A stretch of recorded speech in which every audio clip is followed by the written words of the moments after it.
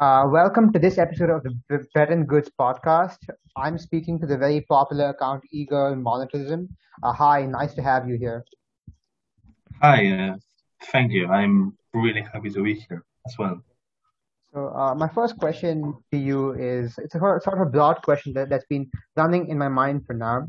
Should economists be like Keynes described, like dentists, people solving small problems without ideology, being technically oriented, or should they be what um, many of the great economists, Keynes himself, have been, which is building big picture theories and drawing conclusions from what may or may not be very reliable data.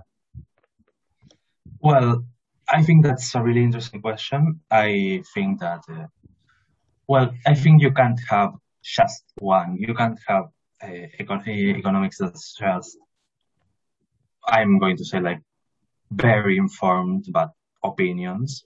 So you can't have, like, a discipline that is all grand questions, grand plans, and grand visions, because I think that's not really something that you can do much rigorous work on. But I also think that it wouldn't be a very interesting or very compelling field if it was just like, oh, this little regulation, this little tax, this little incentive. I Mhm. think you need to have both. You need to have like a big vision of what the economy should look like, Okay. but you also need to do, I'm going to say, like dedicated problem solving into what into various areas.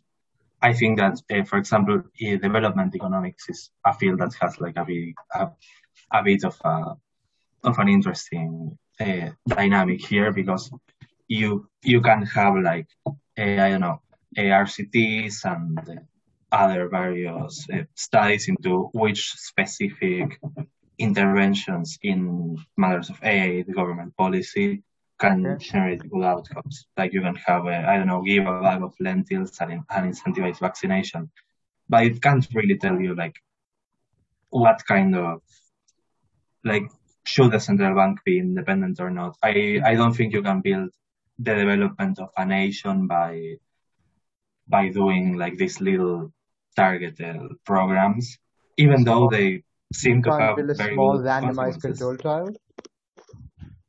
Yeah, basically.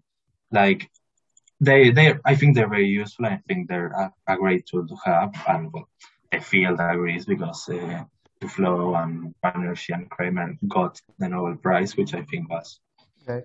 I deserved or correctly awarded. And I think that you need to build on like both tracks here. You need to build like a more very I think that a lot of people might think that I'm saying that there's theory and there's empirical work, but I don't think it's the same distinction. Like you couldn't have an economics that was just like all theory and all grand theories and grand visions, but zero data, and you couldn't build one with because it wouldn't make sense. Like you would have like 19th century economics, but in the present, and that had glaring problems in explaining Right. reality. So Uh, yeah, no, you were no, saying something. sorry. You're saying something. No, no, I sort of tracked off. Yeah. So in some sense, I mean, a joke I was gonna make is that I take it you're not a fan of Austrian economics, but more seriously, w- you write a lot on your Substack, some unpleasant arithmetic. What is it that writing economics has taught you, which reading and tweeting had not? I think that the most important thing I learned from writing was about clarity and about well explaining what I mean and what I think about a subject more in more detail with more clarity and with more rigor. I because I think that a lot of a lot of what is about reading and tweets. They aren't really about like, especially tweets, they aren't about like conveying information in a anywhere near an orderly manner. Like I could say, I don't know, I could tweet out inflation and then like it's just like a little snack, and the difference here is like it's preparing a meal. I think that would be a good analogy. And it also gave me a really good experience researching topics and subjects and trying to, because I think that the most important thing there is that you can't really find the most important skill there is discerning between sources that are good and reliable and somewhat mainstream, and sources that are like fringe and less and lower quality. Right. I mean, I've always felt that there are two kinds of fringe sources. Like, an example I'd use is that Scott Sumner was, at least in 2009, a fringe, non-mainstream source. But I'm pretty sure our favorite monetary cranks, whoever they are, who believe that one small thing can change the world, even those are fringe, non-mainstream sources. So how do you go about differentiating between the good fringe sources and the bad fringe sources? Well, I think that is there's something that's really interesting is that like there's a lot of people who say things that are very like outside the mainstream of economics. Okay.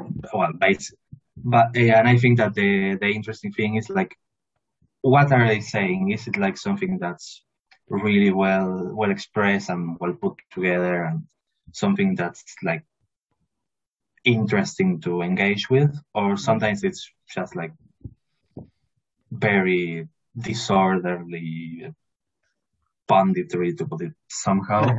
And I think that's like a very initial way to think about it. Mhm. And I think that a good thing about economics and a good thing about basically all scientific fields is that even if you're like an outsider that's saying things that are like really different from the mainstream, if you're saying like things that can be tested with the methods of the field and with that can be like that can interact with other parts, I think that you can have that it's something that eventually people in the field, other people in the field will engage with. So, Right. for example, you can have something that like market monetarism, which is like a very a set of ideas that's different from the mainstream. Plays out central banking, out how central banks should target nominal income and not prices, to put Right. somehow.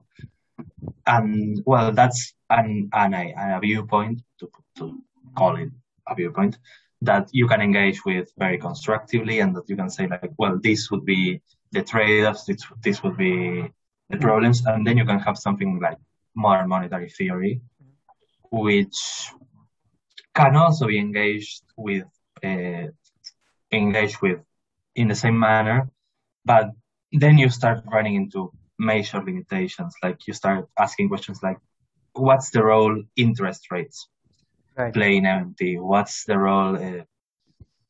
What do they think causes inflation? What's the role Mhm. of taxes? And those are questions that are like really underdeveloped, but Right. not in ways that are like symptomatic of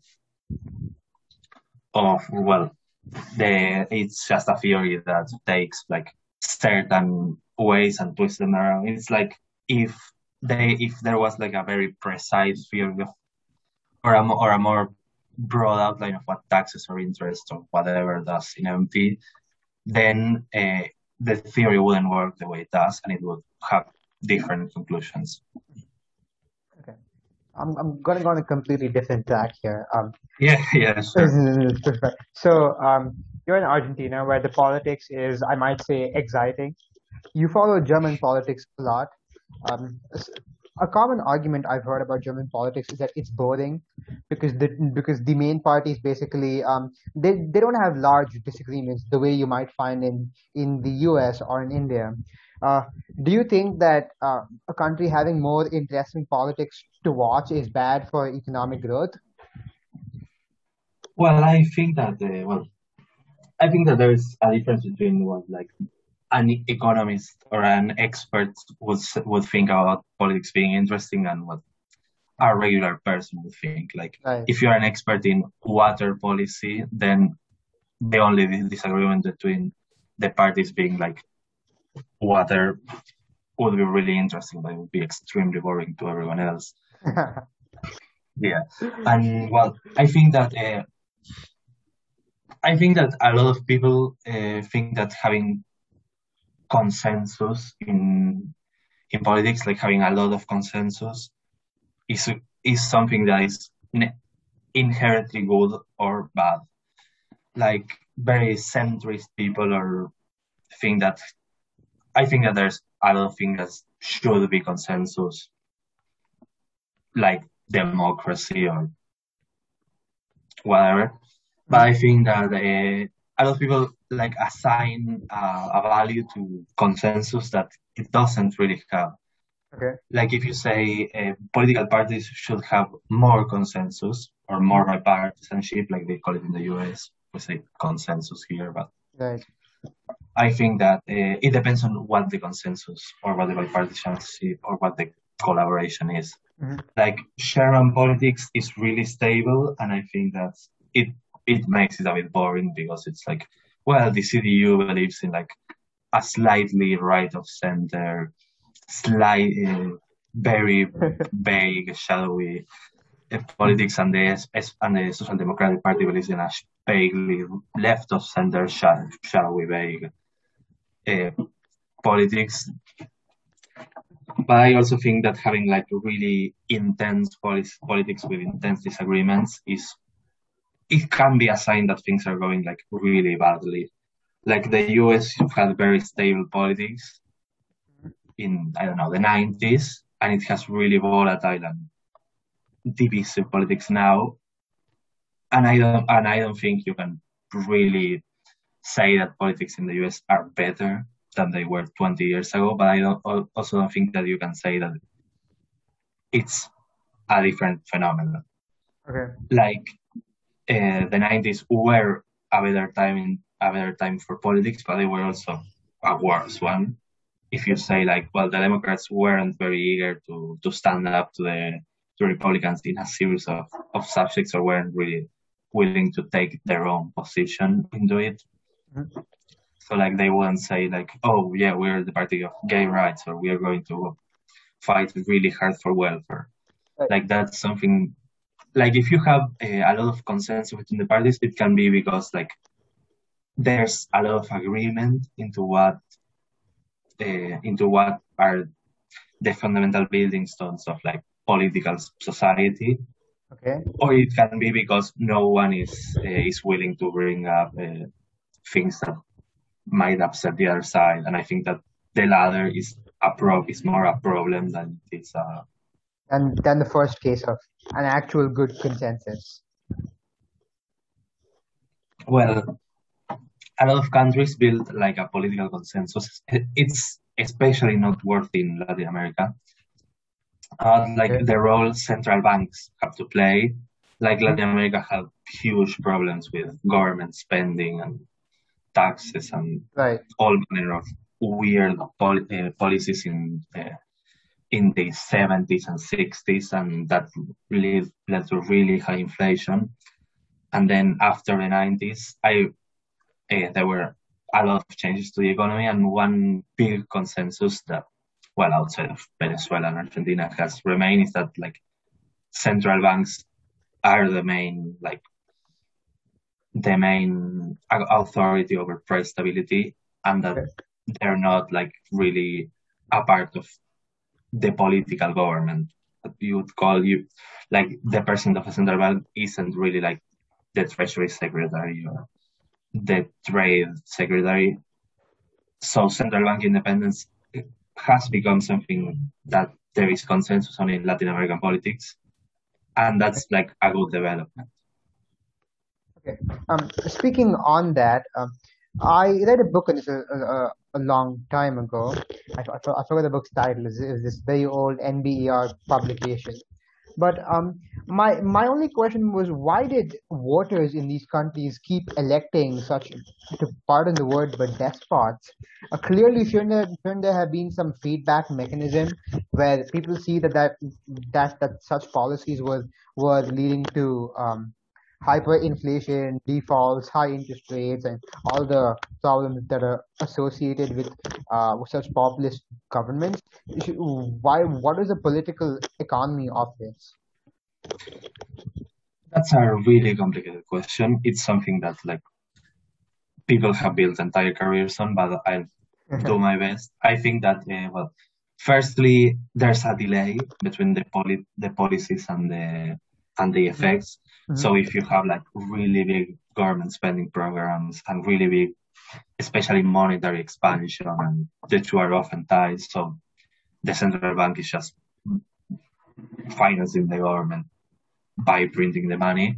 Okay. You'll have like a year or a year or two between like the good parts and the bad parts. Okay. And because politics in Latin America was so unstable, then, well, as I was saying, there's a difference in time between when the economic policies happen and when their consequence happens.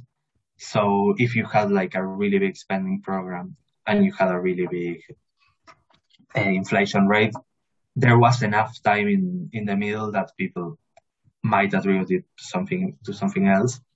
Okay. And there was and because politics was so volatile and unstable, I think that transmission between a very populist leader does a thing and consequences of that thing Mhm. happen when the populist leader was no longer in power.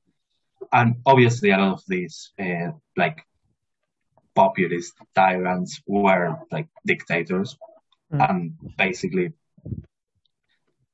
and and were like very authoritarian. So like there wasn't much of a point in that.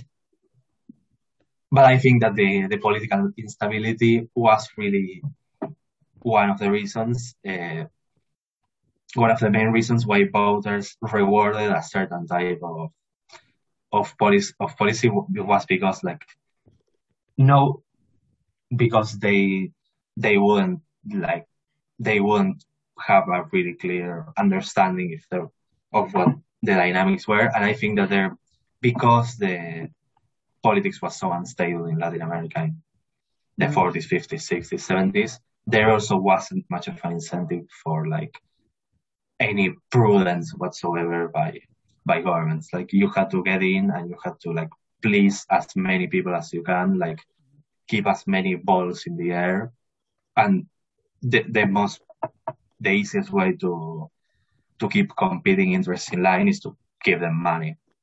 Right. Like I think there's talk about New York City in the 70s, like suddenly politicians and especially the Democratic Party lost a lot of their power.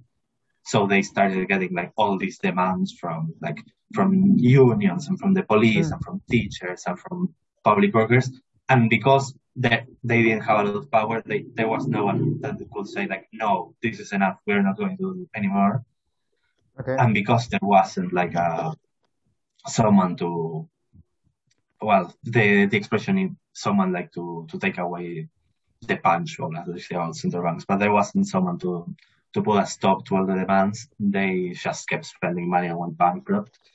And a Mhm. similar dynamic might go on because political leaders were so weak, they were like threatened by the military and threatened by foreign backed coups and by the opposition and civil wars and terrorists and militias.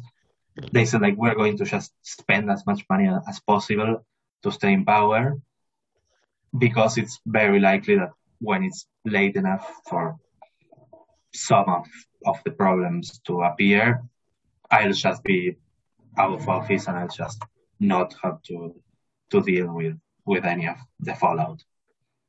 Okay. I mean, one way of just saying is that they didn't have the confidence they'd stay in power, and so they kept doling out money till uh, with the assumption that giving the money would keep them in power, but they lost power anyways. and somebody else had to clean up the mess. And typically, the people who were cleaning up the mess ended up embracing what was called and what is called the Washington Consensus. It's been tried a couple of times in, not couple, maybe like 5 or 6 times in Latin America, a few times in Southeast Asia. Do you think it's a good post-reform model, not as a growth model, but after a financial crisis? Do you think the IMF's suggestions of austerity and dollarization sometimes, or cutting the money supply and reducing deficits, is that a good idea? Well, I think that that general program, when you have like a really high inflation rate and when you have many of the problems that Latin America has, it Okay. can be good. It can, but I think you also have to look at the specifics, right? So if you Okay. have like the IMF says we need to do austerity. Mm. Sometimes the way governments, especially in Argentina, who do austerity is like raise a lot of taxes that are like really unproductive for the economy Okay. and cut like important spending projects like in education or healthcare. So the IMF would say like, and for example, the 90s reform plan in Argentina was flawed in many ways, but one of the reasons the IMF didn't support it was because they slashed export taxes, and export taxes were like 30% of government revenue. So the IMF would say like, no, you're going to go bankrupt. You're not going to be able to afford uh, so much spending. And then the government just did it, and it worked, and exports increased a lot. Mm.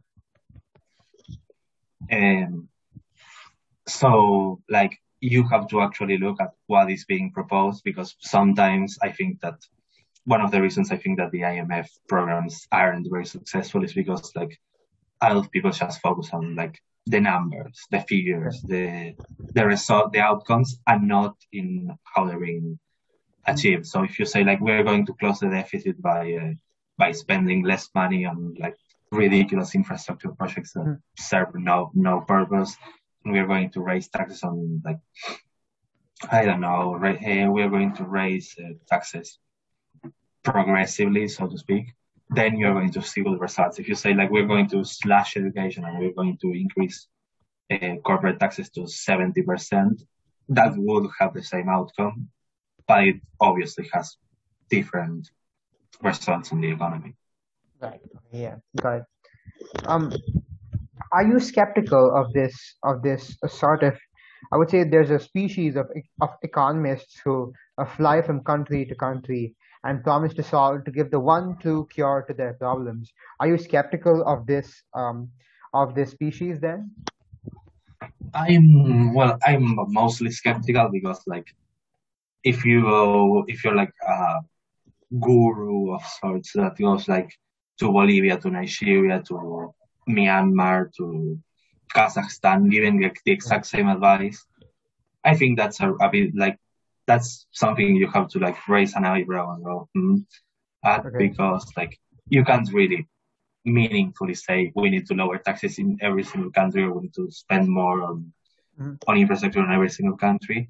But I think that there's like I think that I am skeptical of like the celebrity economist policy guru, not because like their advice is bad, but because I think that if you give always the same advice, then you're very liable to like, oh, but that wasn't the real Washington consensus or real development state or real whatever.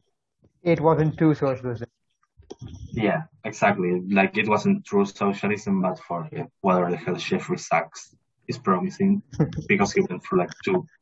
He was exactly what I was thinking of because he went through two very distinct phases of like economic policy guru, one like in Mhm. big pro market reforms like Mhm. shock policy in the 80s and Mhm. 90s, and one in for like a big push, big pushes of government investment in Africa in the 2000s.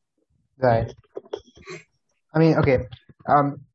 Among the class of people you and I interact with on Twitter, what is the most underrated economic concept? Everybody knows the basic supply, demand, opportunity cost, ADAS, but what's the most? I mean, among all the economic concepts you know of, what's the one that's the most forgotten in daily discussion? Well, I think that there's like two groups of people that forget two very different concepts. From like Okay, more left-leaning people, I think that people tend to forget about. I don't have like a name for this, so I'll just say like not incentives precisely, but like this distortion. So if you do something, people might change their behavior in ways that like go against what you're doing. So if you raise taxes, people work less. Like this isn't empirically true, but like for instance, the corporate rate is frequently flat uh, because like if you have different levels, then companies tend to like stay and stagnate at the lower level. Like right, I think in France you can see like a really big drop in the number of companies that have 49 employees versus 50 right, because right, right. companies with 50 employees have pay much higher taxes. That's the thing in India too with labor regulation. But what about the rest? What about the other group of people? Well, I think that a lot of people forget that like you don't have to accomplish everything with a single policy. Okay. Like a lot of people who call for like say we need to have free college or college that is Uh, or forgive people's college debts. I think that a lot of people want like the forgiveness itself to be progressive even because it should and just raise taxes on people that are not that rich okay. a little bit, and that would like pay for itself and cancel out the regressive parts. Okay. And I think that like a lot of people who propose like very aggressive means testing of welfare programs sort of Okay. like do a little like dance that Called away called the they will from like pay for them. It's called the they will yeah pay for themselves life. yeah uh, like people who don't deserve something will get it. And I think that like there's like in basic statistics you have like type 1 error which is like a false positive and type 2 which Uh, is like a false negative. It was the other way around, but you have false positive and false negative. And I think that the seriousness of a false positive in welfare, to call it someone like someone who doesn't deserve a program, like who is too well off and gets free money anyways, getting it is much less serious than the false negative, like someone who does need government assistance not getting it. right. Okay. Um, a problem I've seen is that speaking of these errors, a lot of people succumb to the we don't know anything school of economic growth. And it's typically people who are anti-market.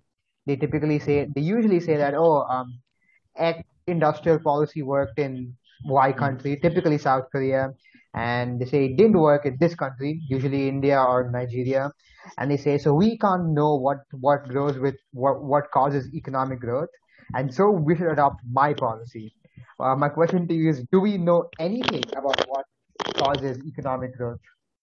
I think that's a really complicated question because the way most people approach it is like, don't want to say wrong, but it's sort of too simplistic. Mhm. So if you say like, do we know which policies cause growth? That's like a question that people actually look into and say like, what does cause growth? And they have Mhm. no idea. Right. Like they say like, well, market reforms sometimes work. Like in the most notable example is China, Mhm. but they also like don't work, and Latin America has had a lot of problems after the 90s. Okay. And then you say like, and uh, import substitution and like pro this sort of protectionist policies worked in South Korea and in some Asian nations, but they didn't work very clearly in Latin America Mhm. either. So I think you need to ask like what kind of country, like why the policies failed, what kind of countries they failed in. Because I think that's something that's like the developing country Right. umbrella spectrum is like anywhere from like Haiti and Rwanda and like these really poor, stagnant, unstable countries where like Hmm. basically anything that that where like basically all government spending will improve the economy because like everything is so bad. Right. And I think that as you slide up like the income scale, the quantity of government investment and Mhm. the press and the growth of of industries, it starts being less relevant, like how much growth there is and how much investment there is, and and productivity and well, efficiency and effectiveness start becoming more and more of a concern. Okay. So, like a country that is like Bolivia might really benefit from really aggressive government spending, really generous investment, Mhm. like somewhat protectionist policies that improve like conditions for all industries. Okay. But then the costs of those policies and the inefficiency and like low productivity and misallocation of resources and and whatever start becoming more and more serious as you get through like the middle of developing country, the upper middle, like Mhm. the Latin America kind, and that's where you can like sort of taper off because you don't solve those tensions. Yeah, so fair point. What you said about the word developing being used for both Haiti and Indonesia, for example, really struck me. It's a pet peeve of mine too. Um, my question to you is, my next question to you is, if it might be a little insensitive asking this, but if I told you that you were the dictator of Argentina starting tomorrow, how would you change economic policy? You can pass through everything to parliament. You have no legal Well, hurdles. I think economic policy in Argentina has like a lot of problems and they all like feed into the same problem. So you have a central bank that's not independent Okay. and it's been independent for like 2 years of the past 20. And you have like a very you have like a very big government deficit and it's even bigger like in subnational entities, so in provinces and not so much municipalities. But the government takes in a lot of revenue Mhm. and it gives a lot of money to the provinces too. So like you would have to start with like fixing fiscal federalism because like it's a it's like a really big destabilizing factor in public finance because I think the economic problem is fundamentally that the government can't keep spending under control, can't like manage its own finances. So Okay. you have like so that means that for example taxes have to be really high. Like you need much higher taxes than you need Mhm. otherwise because like a lot of it slips out as tax evasion and tax avoidance. And that means that you have to like especially punish the people who are like following Mhm. the rules. So for example, you have taxes on like bank transfers and on companies that are like that have their entire workforce registered Right. and have like all of their information up to date. And that means that like you're disincentivizing Mhm. doing things the right way because Mhm. if you do things the right way, you pay like 125% of your income in taxes if you're a company, right? And if you like have all of your workers and registered and like don't report half of your sales, then Okay. you can like go your merry way around. Yeah, and I think in Taiwan they had a really nice innovation where they gave lottery tickets with each of the sales they with each of the sales receipts. So everybody wanted a sales receipt so that and then so firms were forced to keep their accounting on the books. I think the problem is that most countries don't have the public trust required to implement a scheme like this, and that it will never work outside of I don't know, Taiwan, Singapore, like five, maybe 10 other countries. What do you think of that? Yeah, well, I think that low trust in the government is obviously not separate from the government's inability to keep the economy on track. Right, And well, like you have, well, this is all across South America, but you have like a government that is really bad at handling some issues, at like dealing with inequality, dealing with poverty. In Argentina, dealing with right. inflation and unemployment. So you have like a very sort of reluctance of people to work with the government and to expect things from the government. Mhm.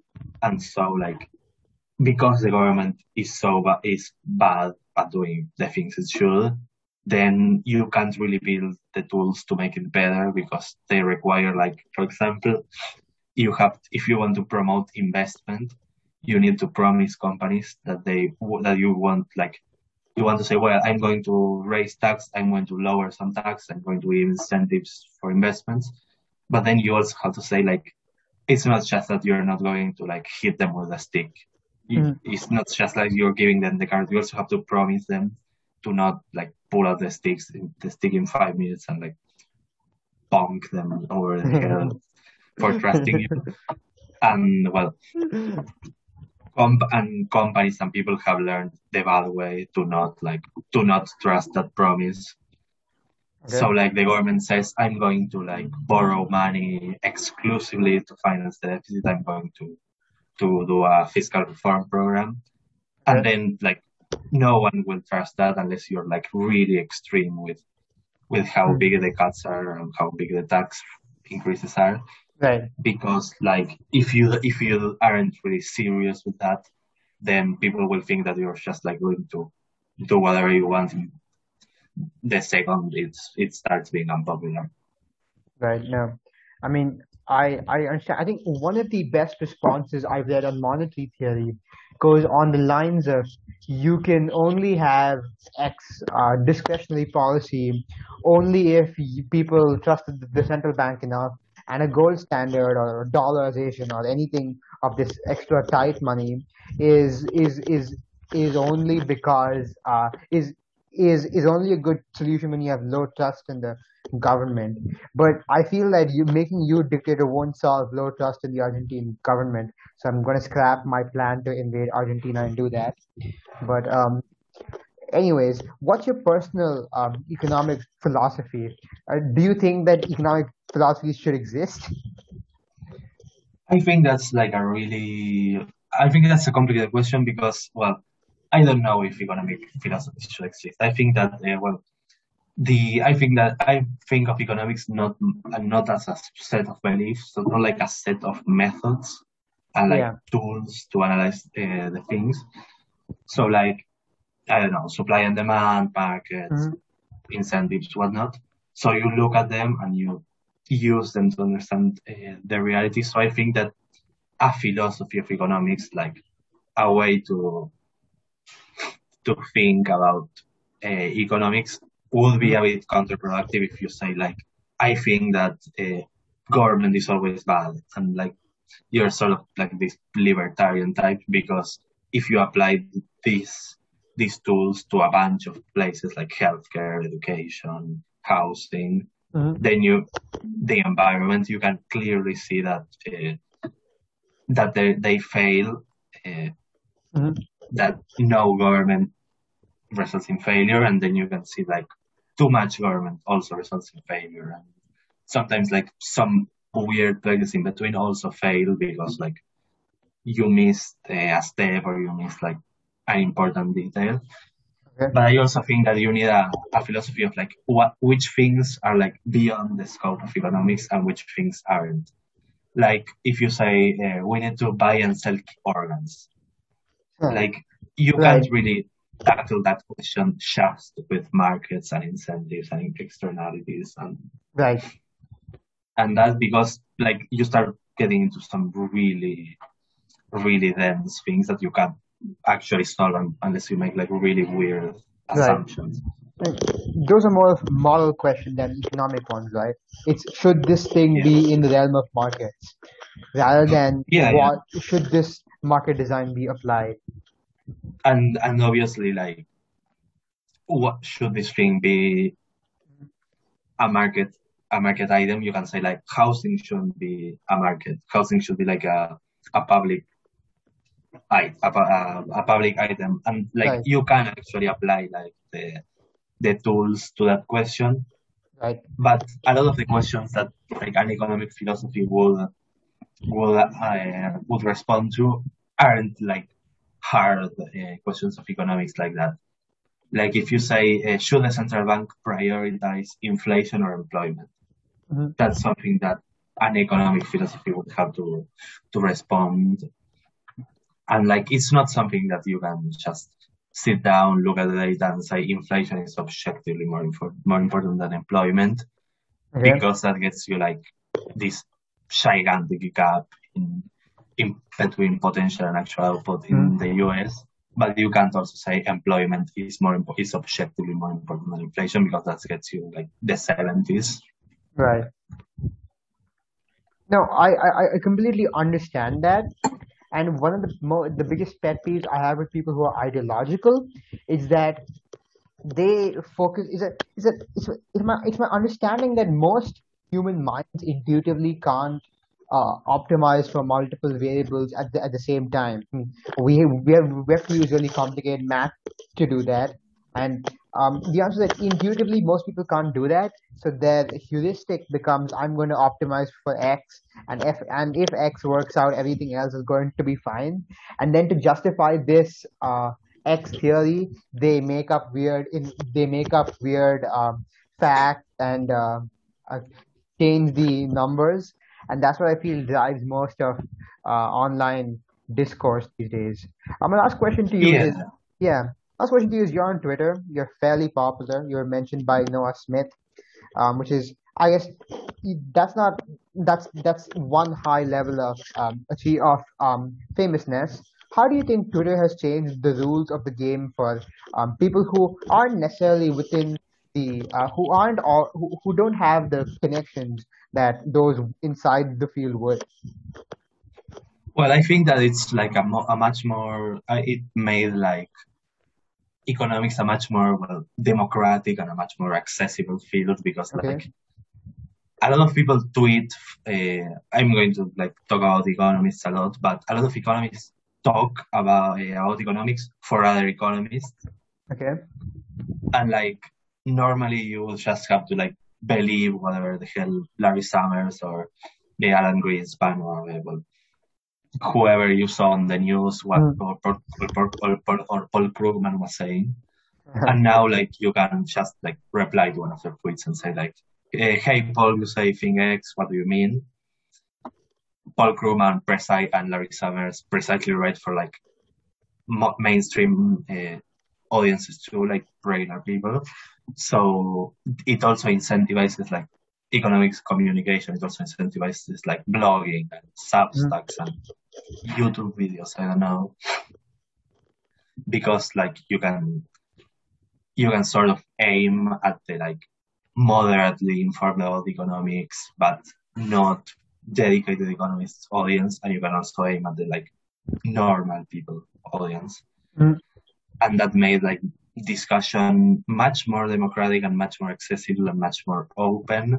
So like these debates that would happen like behind closed doors about like Mm. should inflation or employment be more important to the Federal Reserve?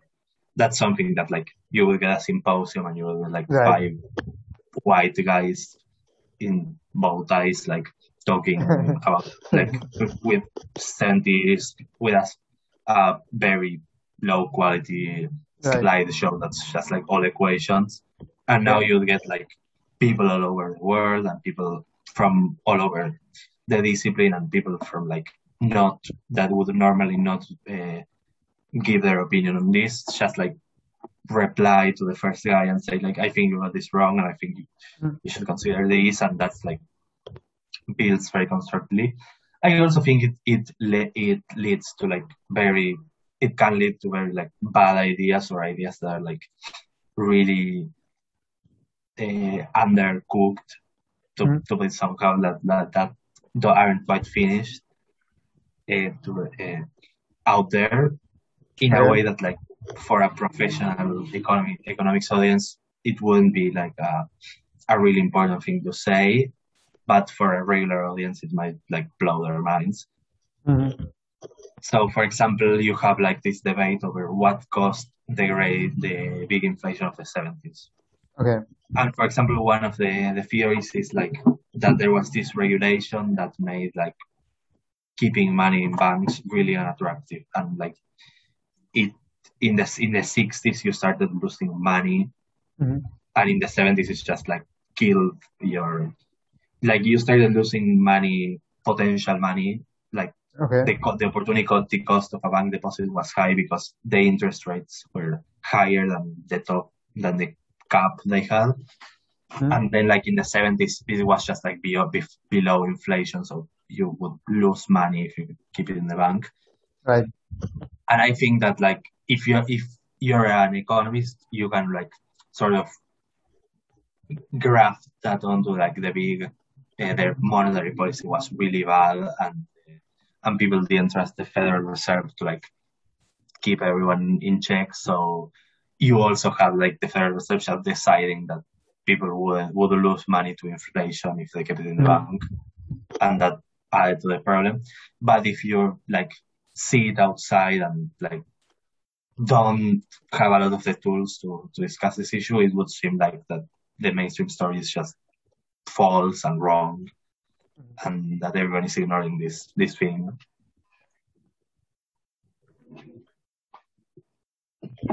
Yeah. It's been great talking with you. I really liked it, and you are among the most unique views of people I know, and I value that a lot. So, thanks for coming on the podcast. Oh, yes, you're welcome. I really enjoyed it. I think it was like a really interesting thing and something I don't really do. Well, I don't do it often for evident reasons, but I think that as a new thing, it was really useful and interesting. Okay.